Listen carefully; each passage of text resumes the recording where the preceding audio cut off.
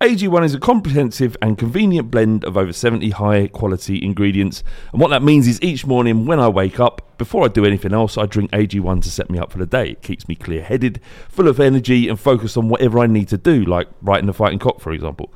One scoop once a day before breakfast, and that's it. I've actually found that I've not been needing coffee in the morning to get me started. I've still been drinking coffee because I love coffee, but it's not because it's like a necessity to do so.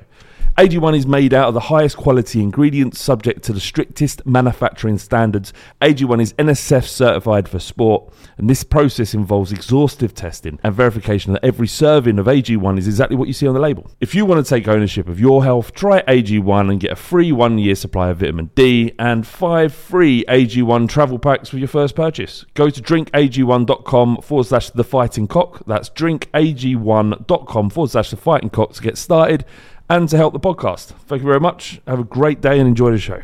This podcast is part of the Sports Social Podcast Network. This podcast is part of the Sports Social Podcast Network. This podcast is part of the Sports Social Podcast Network. This podcast is part of the Sports Social Podcast Network. Geico asks, how would you love a chance to save some money on insurance? Of course you would. And when it comes to great rates on insurance, Geico can help. Like with insurance for your car, truck, motorcycle, boat, and RV. Even help with homeowners or renters coverage. Plus, add an easy-to-use mobile app, available 24-hour roadside assistance, and more, and Geico is an easy choice. Switch today and see all the ways you could save. It's easy. Simply go to geico.com or contact your local agent today. This podcast is part of the Sports Social Podcast Network. This podcast is part of the Sports Social Podcast Network. This podcast is part of the Sports Social Podcast Network. This podcast is part of the Sports Social Podcast Network. This podcast is part of the Sports Social Podcast Network. This podcast is part of the Sports Social Podcast Network. This podcast is part of the Sports Social Podcast Network. This podcast is part of the Sports Social Podcast Network. It's the fighting. It's the fighting. Clock. It's the fighting. It's the fighting. Clock. Come on, Tottenham. Hello and welcome to episode... That sounded a little bit like... I'm not going to mention it again. That sounded like episode 7, season 10 of the Fighting Cock podcast. Joined on the line by Felonious fucking filth. How you doing, mate? Hello. What? That's a little bit too optimistic given the fact what happened against Newcastle. I'm not mad anymore. No, nor am I. I'm not mad. Jack. I'm calm. Jack, Go on, Jack, are you mad? I'm fuming, mate. I'm fuming and livid. All of that. Genuinely? No, I am. we got the Trunk or Jack Hussey on the line as well from what do you call it? I can't remember the name of your podcast. What is it? Oh yeah, you're peacocking me, aren't you, mate? I know what you're doing. You're playing the game, aren't you? Ruler-ish podcast. Honestly, so when I listened to your latest episode and the intro with the fact that Bale came back and you captured the audio of when he left with you and Raj, and I listened to it and I was like, you cunt. Because I was like, this is the bollocks. So this is exactly what I should have thought of, but didn't. But you were one of those like 68% that I saw from the retention stats turned off immediately after the intro, though, right? Did you see that? Yeah, big time. As soon as it started getting shared by all you lot, then it was just like, hang on, I'm going to have numbers here on this one. And then it's like, yeah, no, okay, there we go.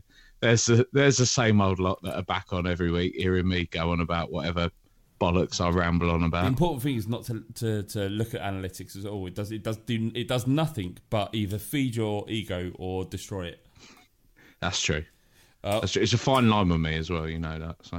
What's Rule the Roost all about? Because the last time we had you on, Rule the Roost was a thing, and it's been a couple of years since then. But then you stopped. But Rule the Roost was previously it was football, a little bit of rugby, and then TV. Was that fair to say? Yeah, pretty much. Yeah. So we'd speak to opposition fans, and then yeah, like you say, there'd be a bit of like weird rugby stuff that go on and a bit of television. But now it's just like, we're all in lockdown and there's loads of football, so let's just do it. I'm a bit older now as well. Do you know what I mean? I'm sort of, I can just more happily sit down, be a bit less self-conscious about just recording something and putting it out there than I probably used to be. You know? Are you self-conscious about it? Oh, I used to be, yeah, big time. But about everything. Did it affect you if someone took the piss out of your podcast or you? No, not really that so much. More just that, like, you always feel that you have to say something that was really good. And now I'm just like, I tried to say stuff that was really good and I generally didn't. So let's just go in and know that I'm probably not going to say anything good and get on with it. T, what was the last thing that you said that was good on this podcast?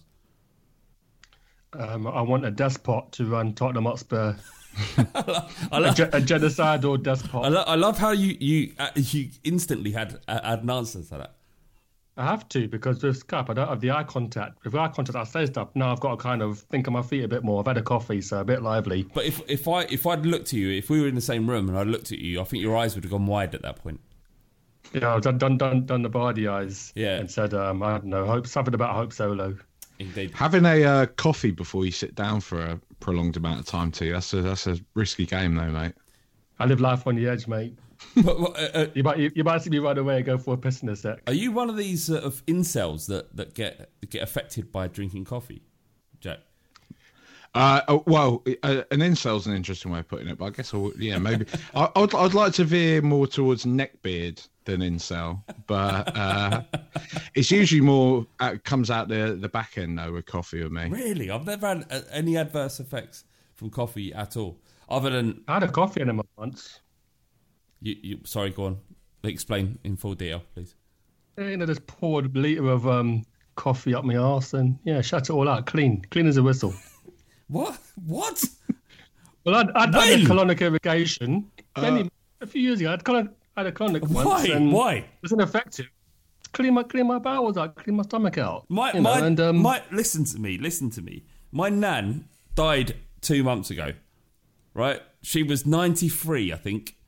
She got to an age where I'd never know her age because she just looked so old.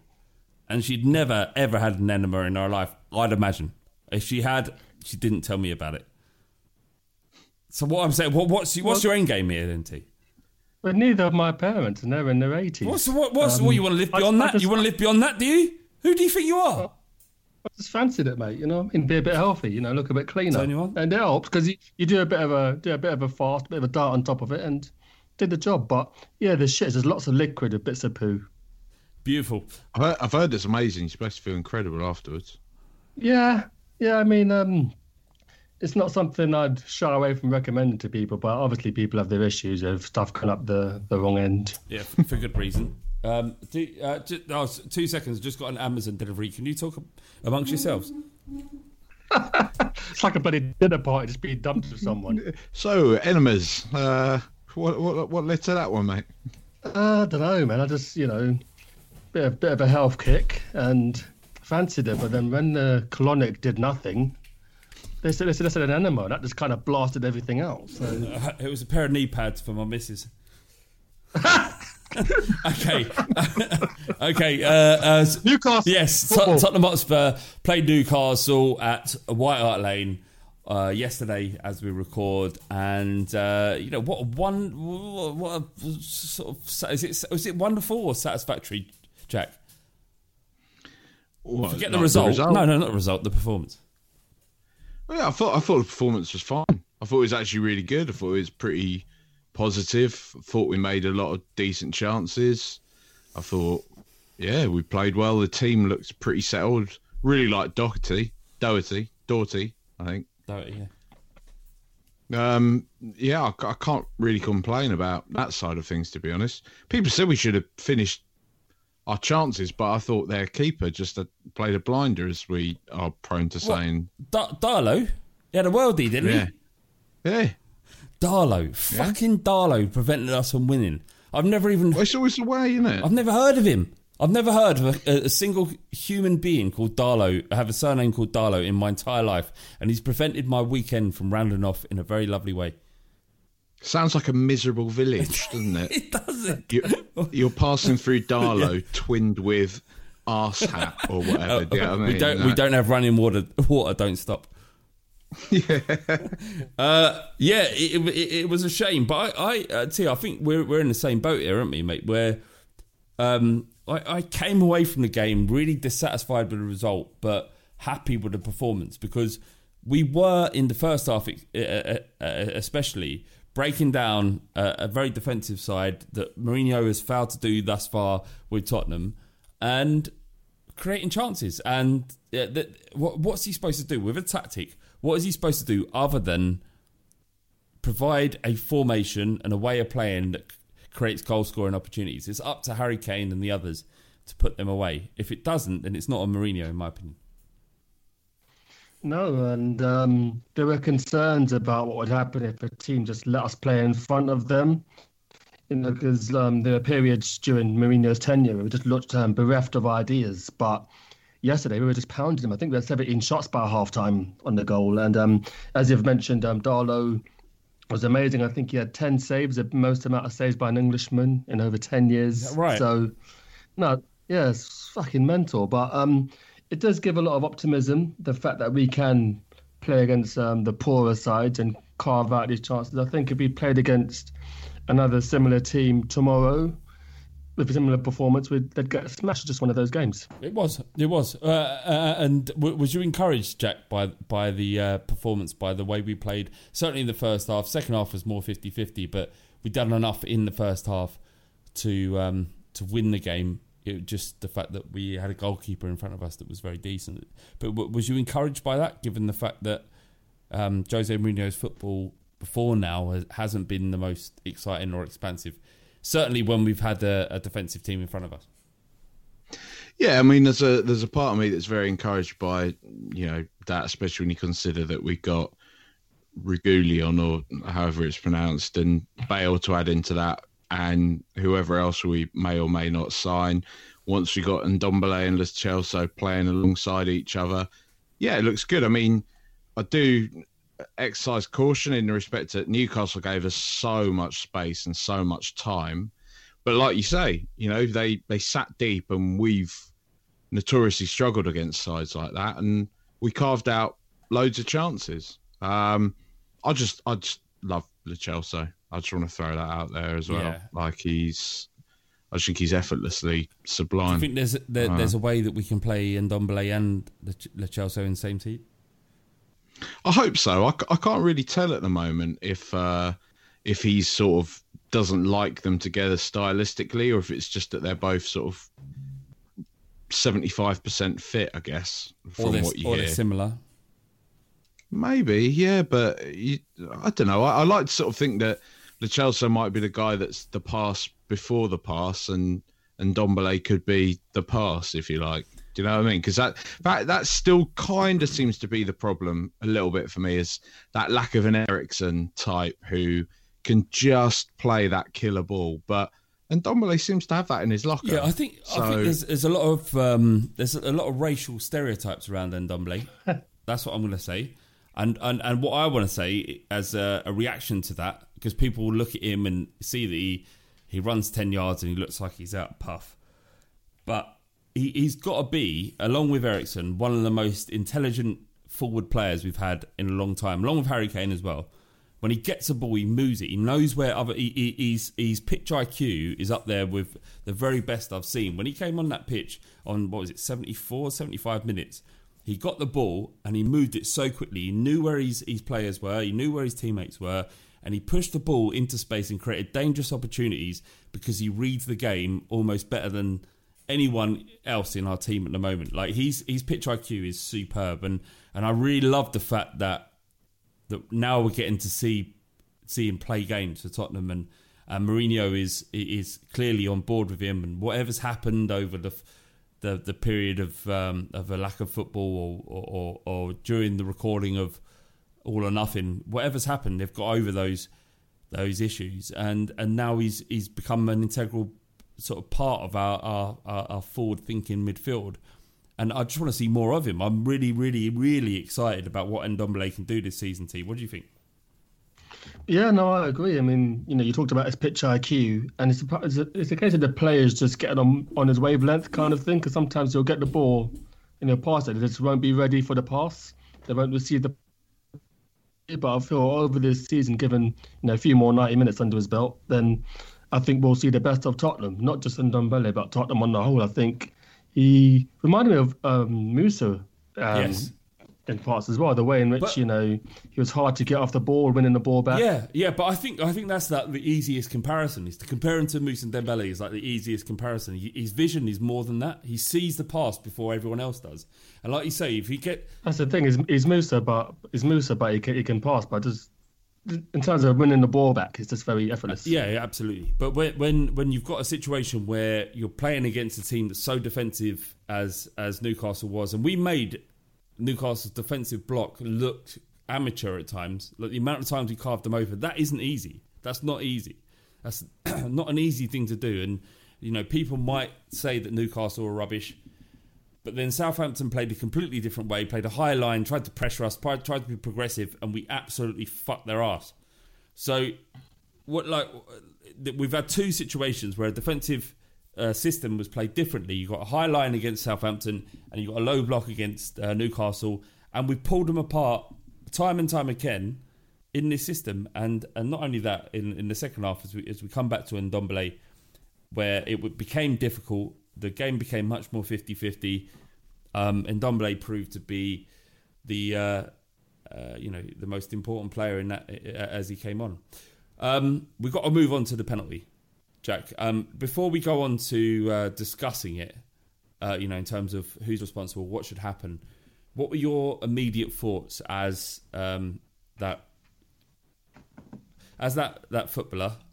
What's his name? Andy Carroll. As he jumped up to the ball, and he basically claimed so many handballs. What was your opinion at that time? What was you feeling, Jack? Well, as soon as you saw him sort of warming up on the sideline, you thought, "Oh, fuck's sake!" Do you know what I mean? It was that kind of this is how it happens, isn't it? Like, we always struggle with set pieces. We got Dyer and Sanchez at the back, who I'm not overly convinced with individually or as a partnership, and especially not in the air. And I just sort of thought he's either going to get one or he's going to tee one up. And it felt like, ahead of it being a penalty, it felt like either he is going to score or he's going to set this up. But then what does happen is that the handball or not comes along. You see one happen seconds earlier and nothing comes of it. And you see pretty much an identical thing happen again. And you just think, well, no, that's going to get chalked off again, surely, going on what's just happened seconds earlier. And then the VAR check starts taking a bit longer. And then you're suddenly like, yeah, we're going to get fucked here, aren't we? Like, this is where it happens. And I just felt a bit numb to it, mate, at first. Yeah, I agree. You know? I completely agree. When they started checking it and it taking a little bit of time, all right, they're going to give a pen. And so the football in its real estate, and what you're watching at that time becomes null and void. You're just waiting for the referee to bring it back. And I don't want this to become like a fuck VAR, fuck the referees and all the people behind it, but actually fuck them all. Because honestly, I don't care if this is gammon or not. Just let's get rid of the pass back rule to the to the goalkeepers. Let's get rid of all of it. Let's get rid of offside. Let's just get the game back to when we loved it, when people were beating the shit out of each other on the terraces, and black people weren't allowed at football. Let's get back to that. Seriously, like like that. Yeah, yesterday that was like it wasn't even the worst decision of this weekend, was it? Like you had Ward. His penalty decision was much worse than Dyer's, but Dyer's was shambolic in itself.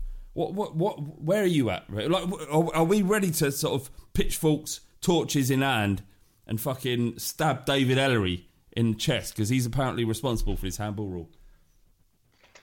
It's a mad one because all three of us here are in various Spurs groups, and some people took it worse than others. And then there's some people who's like saying, well, those are the rules, aren't they? We should have scored a second goal. While people are like raging all around them. So I don't want to be one of those who says, well, it's not a big deal because. But when I saw the second replay from the back of Dyer, I thought this is going to get given straight away, and it's a gutter. I mean, you got people twatting it against the hands of players, knowing that this is going to happen, and it disincentivizes that. So if you're a goal down with minutes left during injury time, you're just going to blast it against hands and hope it goes your way. And that's my biggest takeaway from that rule. Jack, can you see a world where there's an attacking team that feels like the biggest advantage when they're outside the box is to shoot into the box in the hope of hitting a hand rather than scoring a goal? That becomes a tactic that a team like Newcastle or anyone might adopt because it's more likely that we're gonna strike a hand if we play it into the box or chip it up onto a hand than curl it into the top corner, which is extremely unlikely. Do you feel like it could potentially damage football, or are we being a little bit melodramatic? Well, I mean, I absolutely think it will. It's boring, right? I mean, it's not one of these things. I'm not going to die on the hill of saying like these teams shouldn't do it. It's all about honour. It's all about all that sort of bollocks that people have always said about diving and all this type of thing. Look, it's the dark arts. It's within the rules. It's what Mourinho said we need to be, intelligent cunts. Like you stretch the rules as far as you can, and if there is room to do that, it's not even stretching the rules. If it's in the rules, you can do it, and if it gives you an advantage, why not? Right. But it is fucking boring, isn't it? It ruins the spectacle. But you've got a massive advantage if your attacker can jump, like wave his fucking arms in the air, jump in any sort of position, and if it strikes his hand, and you're going to get a free kick off the back of it, a defensive one, fine. But if it happens the other way around, like Eric Dyer, who's been pushed in the back and is just jumping, like I don't know if. It's hard to imagine me jumping, but I have done on occasion. And like when I have to, like, do you know what I mean? When I have to get the crisps off the top shelf or something like that. But if you're doing anything, if you're on a brisk fucking walk, just your arms will move. Like it just seems to be a complete nonsense that players are expected to in no way, shape, or form do this. But it's interesting. I didn't know it was David Ellery that came up with this that was rule. a question we got from Korea Amit on Twitter, and he says David Ellery is responsible. I don't know how he knows this, but I'm willing to believe him. It's an IFAB, I believe he's part of that organisation, and they bring in the rules. He used to be a headmaster, didn't he? I think that was his day job. Oxbridge at Harrow School. What a cunt! Yew Tree. He's a yew tree. He's a copper, and he's a cunt. Look into him. Just due diligence. Due diligence. Look into his hard drive. He hasn't done his what is it? What's that form you got to fill in when you work with children? CRB. CRB. CRB. He hasn't been CRB. For the record, we don't think that David Ellery has, his hard drive is probably clean. Maybe clean. I'm sure there's some sort of hardcore porn on there, like any hard drive. I don't know if he's a copper, and we know he's a head teacher, so he's got an interest in children, but their development, not their dismantlement. Paedophile only means love of children. I mean, doesn't technically, it? So I guess. I think so. It's going to become a sexual orientation. That's another podcast. Yeah, I mean, if the whole world can become can normalise the word nonce into meaning anything, then pedos don't mean anything at all anymore. We're trying to get a sponsor at the moment, so if anyone wants to sponsor the Fighting Cock podcast, that'd be great. Callum Wilson, he did a post-match interview where he seemed. I mean, how did he seem? To me, he seemed quite smug, but I understand it because he's just got a point, it served him. I think if that happened to Spurs the other way around, I'm not sure all of us would be as vociferous as we were. T, what do you think? Well, I mean, Harry Kane, remember when he had the 2 penalties against Liverpool? First one was saved, second one he scores, and the camera pans in on him and he says, "You shouldn't give me a second chance," something along those lines. And, the normally level-headed Liverpool fans weren't happy. Yeah, but he's an upstanding English gentleman. Yeah, but they're not English, are they? Or Scouse. No. But, no, they're not. That's true, Scouse, that's not true. English. But with Callum Wilson, I didn't have a problem with what he said. I put that opinion out there on Twitter. Probably had better what did he ideas. say to you, just so, in case people haven't seen the video? Well, they asked me about the rules. It says "long may it continue" kind of thing, and he just laughed. But the way they clipped it, I mean, he had a smile on his face all the way through, as if to say he was only joking. I mean, if you saw the longer form of the interview, he'd probably say, even at the end, he said, "Look, this rule will probably come back to bite us in the arse, but today, I've got my, as I just said, I got my goal bonus and I'm happy." He didn't have a great game, but it's back to the whole, almost, gammon flat roof pub thing where there's no characters in the game anymore, and someone says something a little bit humorous and they want his head on a spike. Well, but I mean, I swear Jack Grealish said something similar after they got that goal that went in, or didn't go in, went about a foot over the line. Yeah. And he was just like, "Well, quality." No, but he did say when he saw the replay afterwards that he clearly went online, and then he was just happy that they got the result. But I don't blame Callum Wilson at all. I just, if it was the other way around, you got to take it. I think with football fans, they don't take the rough or the smooth. They don't understand. Like, they're happy to be smug as fuck when we win, and are bitter as fuck when we don't. And you have to take your medicine sometimes. Not that we deserved that, because we 23 shots on goal, 13 on target, which in most games would be enough to win the game. But football, it's just football. Sometimes you don't win. You don't, even when you deserve to win, you don't win. And then when you don't deserve to win, you sometimes do. Like, look at fucking Man City last season, the quarterfinal of Champions League. We did not deserve that. We did not deserve to win that game, but we did, or the tie. So just accept it and move on. Stop being a plum. Anyway, Jack, I want to hear your opinions on Dele Alli, because it's a weird situation. A player who's served us well, been quality. 3 or 4 seasons ago, scored 18 in the league, assists all over the place. Where are you at currently with him? I mean, as a baseline, like, I love Dele. Like, he's a special footballer. He's a special talent. I think really he's a generational talent. People still sort of forget that, and we've seen flashes of it. There's the big moments like the Palace goal, this and that, but even just little things like his touch and finish against Chelsea when we beat him at Stamford Bridge a couple of seasons ago. The little sort of flick he did against West Ham in like Mourinho's second or third game, or it might have even been his first game. He just has an ability to do stuff that I would probably say like 95% of footballers can't.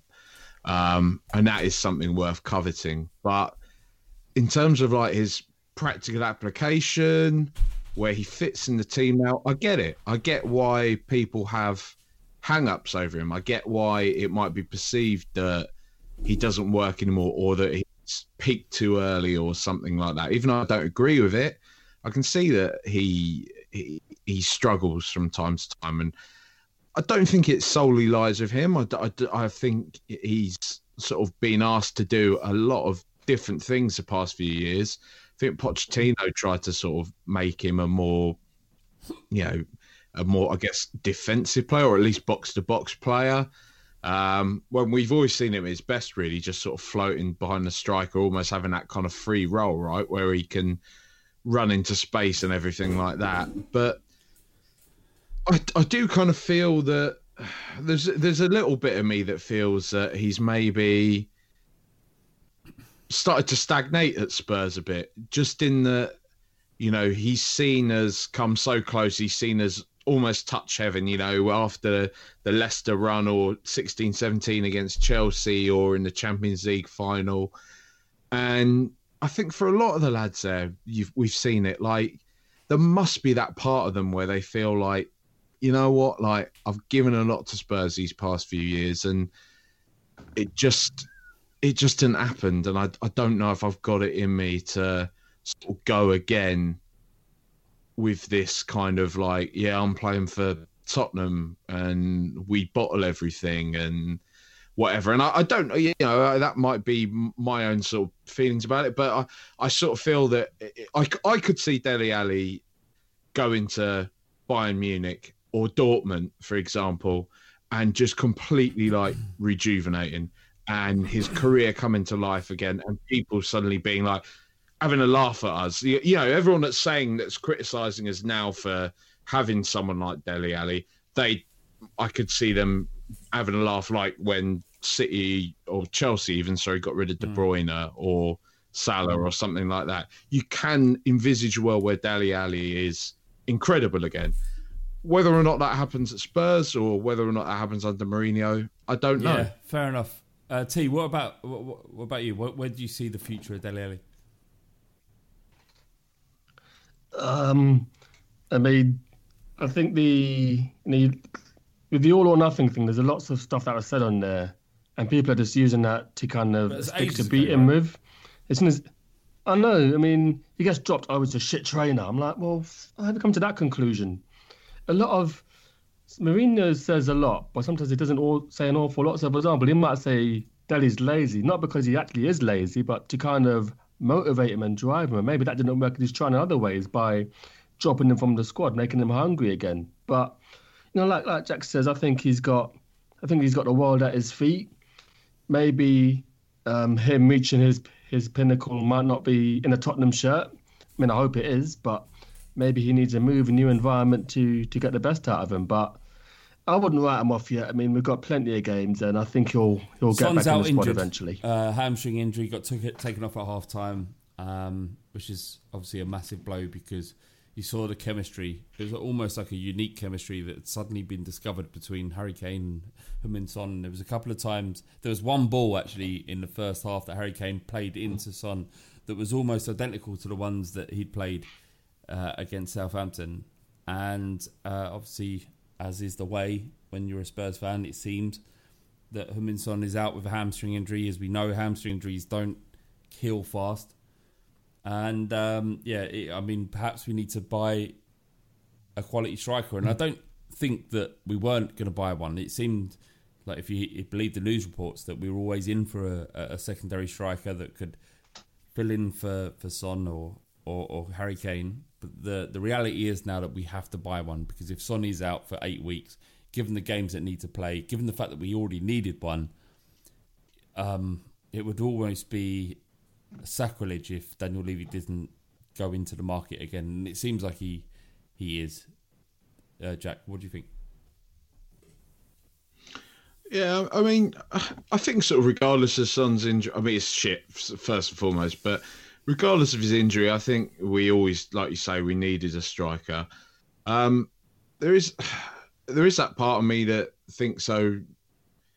We've got, the impact of it is severely lessened by the fact we've got Gareth fucking Bale that's going to come in and play in that role that's going to play in that sort of left-sided role now. Because he would have probably been pushed out to the right to keep Son on the left, but now we know we're going to have Bale in his sort of favoured position on the left, drifting in. And then that will allow sort of someone like Bergwijn, who I think is a really good player, to carry on playing on the right, get more opportunities, maybe see him stifled less, even though we all know that probably Lucas Moura is going to carry on playing there, isn't he? He'll go down in Tottenham folklore for Amsterdam, won't he? But I think it's one of those things that like Midar always goes on about, like when you see Ricky Villa sort of turning Man City inside and out, and he's held up as a Tottenham legend and all that, but Midar's always like, yeah, he was quite shy though, really. Do you think that right? If there wasn't like Twitter and football on telly constantly, like when Ricky Villa did that, we scored that incredible goal against Man City, football then wasn't as saturated in terms of media as it is now.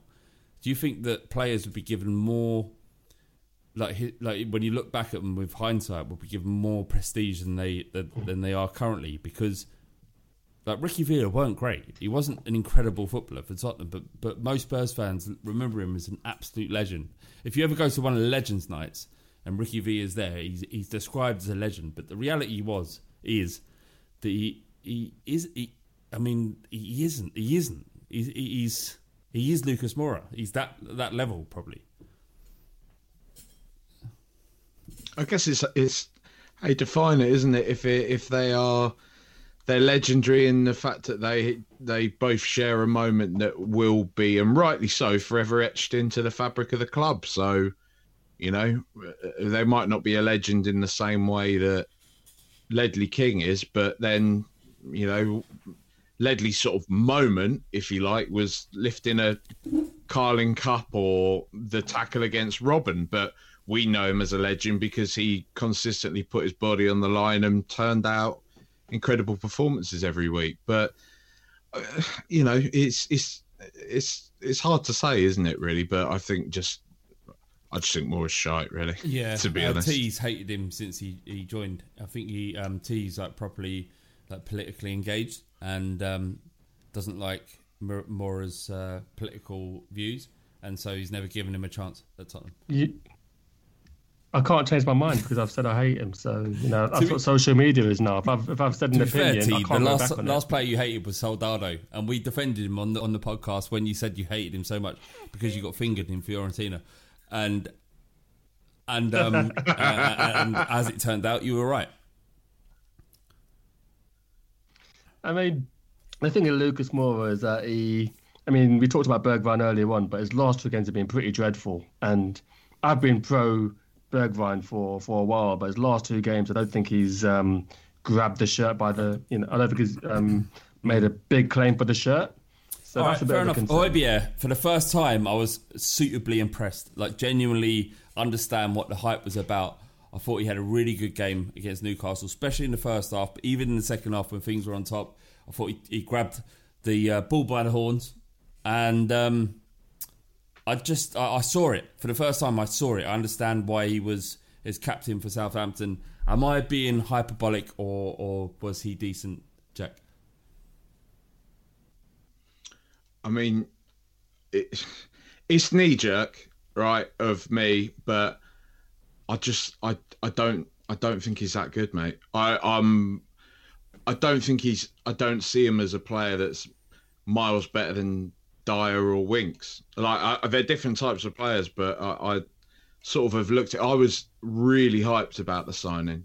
I got behind all his chat.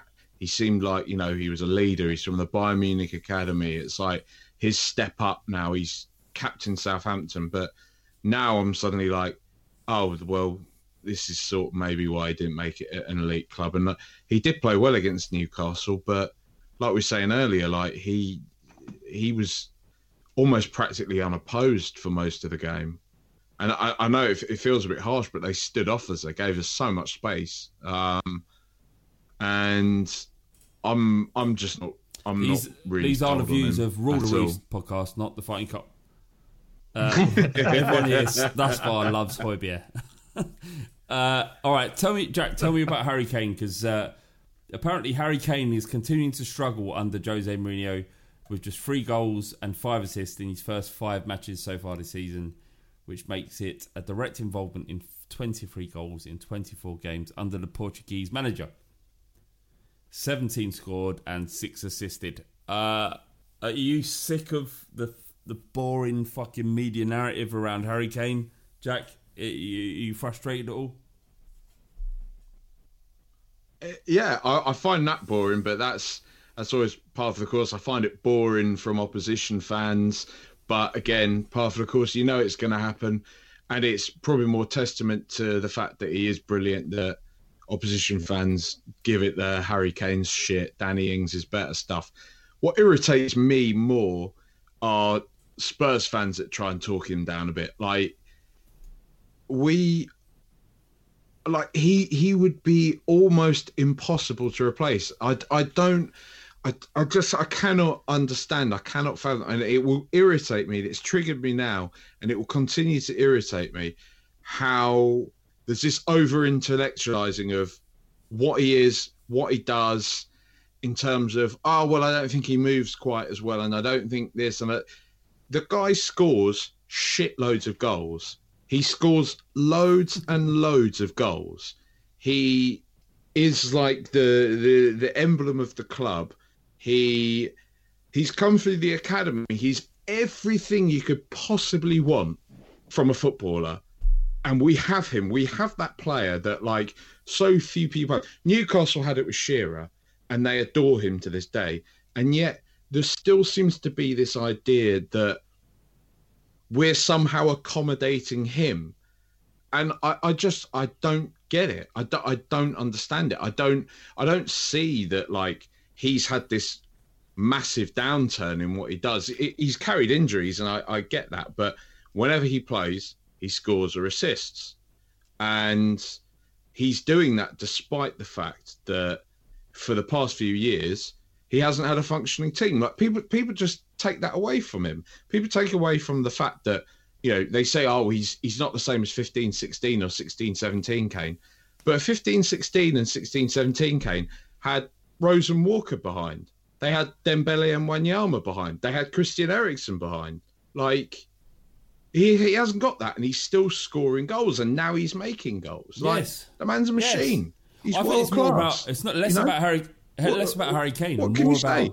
about how people perceive our football club. It's like we're big, but we're not good enough to get your respect. And what needs to happen, and why people are on us about Jose Mourinho, because he, like, as he's proved throughout his career, he's a born winner. That we have a manager who can get us over the line now. We have a chairman who's spending money. We brought in Gareth fucking Bale to the football club. That's not a mug signing. That is an elite signing. Any club in Europe would take Gareth Bale. We've got him. We have got him. People don't like it. They don't like it. They're happy to fucking suck Liverpool's cock off. They're happy to do it. They're happy to build up Arsenal because that's the status quo. Let's get back to that. That's what Sky Sports are about. That's what all these fucking Ollie Holt's about. Ollie Holt is a fucking Man United fanboy. He's a Man United fan, more to the point. And they're all willing to maintain the foundation of the Premier League. The fact is, what they're pissed off about, which, in my opinion, is the fact that a club like Tottenham, from nowhere, under Tim Sherwood, AVB before it, and for a season or two under Harry Redknapp, where we did well, has come in and disrupted the status quo, and I don't like it. That's how it seems. But what we got to do is fucking buck against it and accept the fact that Jose Mourinho is our manager now. We've got an elite number 9, probably behind Lewandowski and Haaland, the third best number 9 in the world. We've got Jose Mourinho who's won trophies everywhere. We've got a chairman who's built $1 billion stadium, whether you like him or not.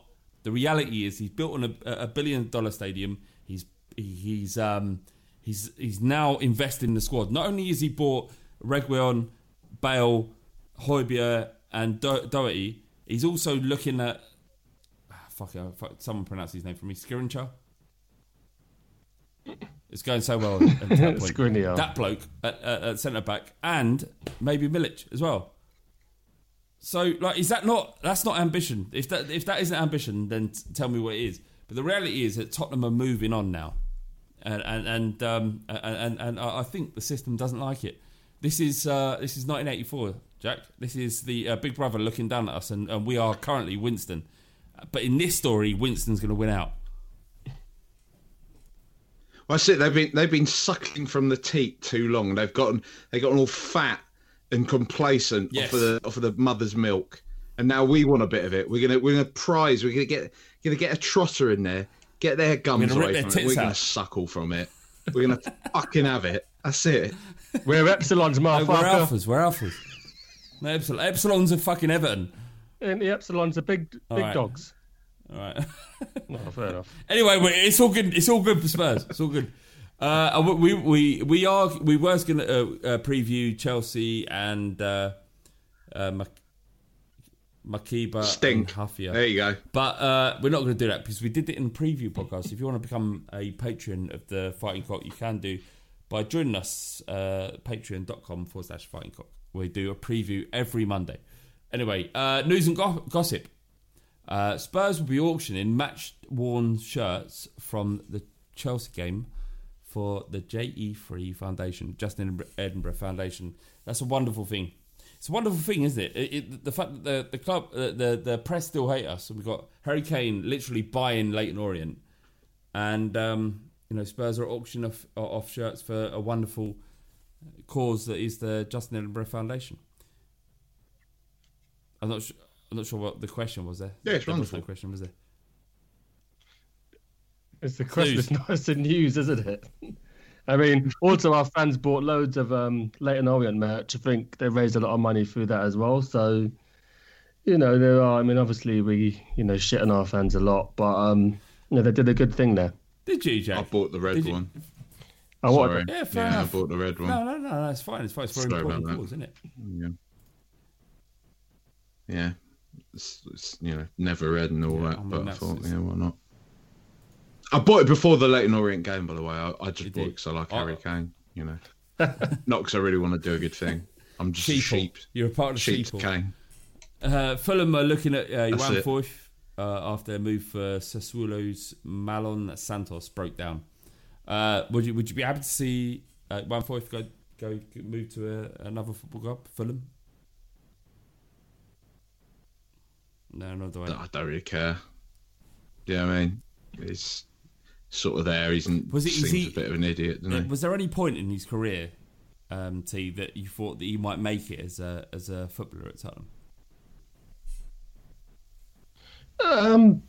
There were spells, but I just think he's just not had a run of games, and it's not really his fault. Maybe if he gets loaned out to a Fulham for a season, maybe he'll find his feet in the Premier League.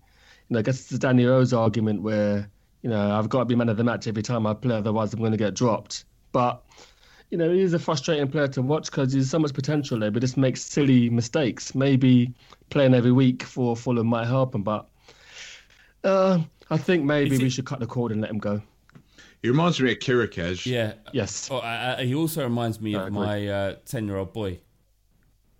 Like, in like if we put Will out there, that perhaps he might not have the technical ability of João Foyth, but he'd have the physical appearance of him. He's okay. He's okay, but he's never going to make it, is he? He's not going to be a top Hotspur dominating fullback, centre back, is he? It's just not going to happen. Ryan Sessegnon is expected to leave Spurs on loan this season, with Brighton, Hertha Berlin, and Southampton interested. Spurs are not interested in accepting an option to buy. That's according to The Athletic. So left-sided wing back or full back in Ryan Sessegnon. He's going to go out on loan. It doesn't seem like, given the fact that we've got two left backs in front of him or two players that can play left wing back, that Ryan Sessegnon is going to feature much for Spurs. He came with a lot of hype. He done well for Fulham. In the Premier League, he didn't do as well. Have you got hope for him, Jack? Yeah, I do. I think it's the right move. I'm glad we're not selling him because I do think there's, we've seen he's a player with a lot of potential, but he needs game time, right? And he's just not really going to get that at Spurs probably at the moment. But yeah, I'll be happy to see him playing in the Premier League more regularly, and hopefully we can have a sort of player back that believes in himself a bit more. He just seems to be in his own head quite a lot of the time. I don't, do I, at all? I'm a bloke down the pub. I'm an overweight man that shouts obscenities at the television, but, I was shit at football when I used to play it. You know what I mean? I barely understand anything about it. Mate, I've played the midfield a couple of times. I was lost. I didn't know what... It seemed so complex. It was horrible. Yeah, I've seen you play five-side. Yeah. You're all right. You're quite tasty.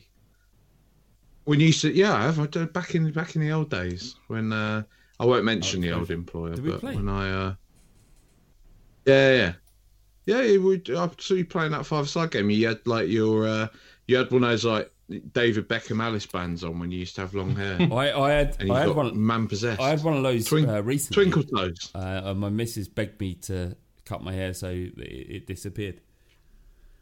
I didn't want to, but she crushed my soul.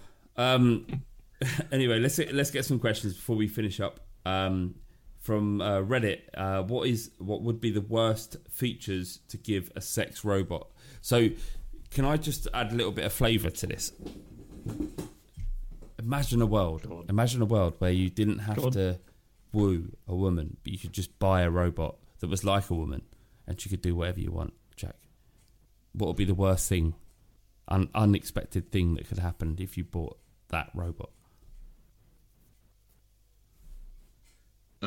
One that would like sort of give me the cold reality check of like, you know, that idea. You could work on that a bit, or like, you know, yeah, you know, I just didn't think it was that funny, you know. Anything that kind of takes me out of the little bubble that I've created for myself and my feature ego, would be cold reality, you know. Yeah, I think so. Or like, you know, yeah, you know, your dick's not that big, really. you never Seem want bigger. That. You never want it. Yeah. But what I've learned through my 39 years of being alive, that not all women like a massive dick. Apparently, it's uncomfortable. No, oh, really? Not from personal experience. I definitely don't have a massive dick. If anything, I have an adequate to small penis. But yeah, apparently a massive dong isn't the one. T, what would be the worst feature that you give a sex robot? If it requires a capture to, you know, get it working. You know, sometimes it says pick every single picture with a bus on it, and I fucking pick the wrong picture, and it's got my fucking dick clamped. I want that to not be a thing on a robot. That'd be the worst feature. Especially those bits when it's like, click all the boxes that have got traffic lights on, and there's like a pixel of a traffic light in one of the other squares. You're like, is it? I don't know. And by the time the mood's gone, you know, you don't want sex. You can't get it back. You can't get it back. In the capture, and yeah. If you punch yourself in the face a couple of times, could you get it back? Yeah, I reckon so. Yeah, right in the nose, bridge. Yeah. Bulldog clip on the balls. Have you ever Eyes tried a watering. cock ring or not? I haven't, no, actually. I haven't. Good. I'm all right, open T. to The final question is, hey, my name is Will. On Twitter, he says, what's your favourite thing about Canada? Literally know nothing about Canada. I know everything about the US. Is it? The anthem's a bit of a banger. And oh, Canada, our home and native land, true patriot. Oh, what I know about Canada is they don't lock the doors. And where I live in Wiltshire, we don't lock our doors. So I'm all on board with Canada. And Canada seems pretty cool. I mean, you know, it's the home of Drake, but, you know, we've all got our crosses to bear, but it's like a very cool place. Drake's like celebrated around the world. Especially Vancouver. What is Not he? by me. Yeah, what is he let you down? Why don't you like Drake? No, apparently, you know, since I've grown my beard, my missus says I resemble him a bit, and so not because some sort of personal comment and, that your missus has made, now you're cancelling Drake. He's not grabbed a single woman by the fan. You're cancelling him. You know what? You're actually making me see the error of my ways. Drake is fine. Drake is cool. Actually, he tried to nonce Millie Bobby Brown though, didn't he? Yeah, I heard that. Yeah, Cancelled again. It's a bit weird. There's quite a funny guys, just to end this that, podcast, and this is a really serious question. I really want you to think about it. Like, consider your answers, because this is going out to at least some people. 5 people. Has cancel culture gone too far, and do we need to stop cancelling pedos? That's the end of the Fighting Cock podcast. Thank you very much, Jack. No. Felonious, you've been absolutely beautiful. Jack, seriously, this has been the first time we've been on for a while, but it's been really great. Thank you, mate. Thanks for having me on, mate. Always a pleasure. And I'll expect my invite to what's your podcast again? Roller Reese, that's it. Honestly, I'd love to come on your podcast. So you're a fucking arsehole. Not T, speak to you soon. Corky in. Bye. Okay, guys. Bye.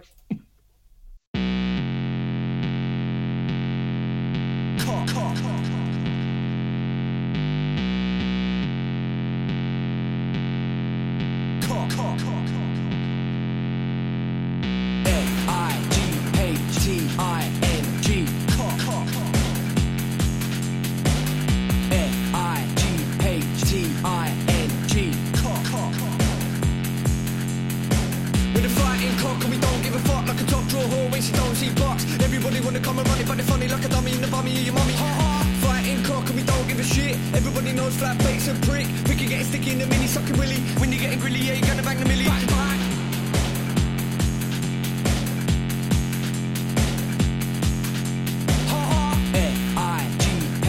F-I-G-H-T-I-N-G.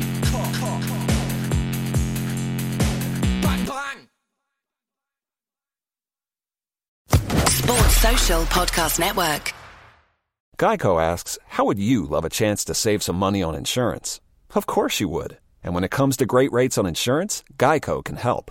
Like with insurance for your car, truck, motorcycle, boat, and RV. Even help with homeowners or renters coverage. Plus, add an easy-to-use mobile app, available 24-hour roadside assistance, and more, and Geico is an easy choice. Switch today and see all the ways you could save.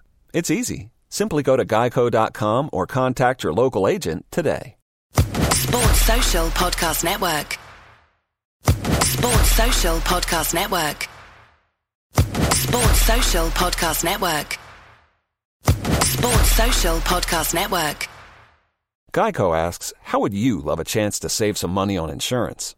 Of course you would. And when it comes to great rates on insurance, Geico can help. Like with insurance for your car, truck, motorcycle, boat, and RV. Even help with homeowners or renters coverage. Plus, add an easy-to-use mobile app, available 24-hour roadside assistance, and more, and Geico is an easy choice. Switch today and see all the ways you could save. It's easy. Simply go to geico.com or contact your local agent today. Sports Social Podcast Network. Sports Social Podcast Network. Sports Social Podcast Network. Sports Social Podcast Network. Sports Social Podcast Network. Sports Social Podcast Network. Sports Social Podcast Network. Sports Social Podcast Network.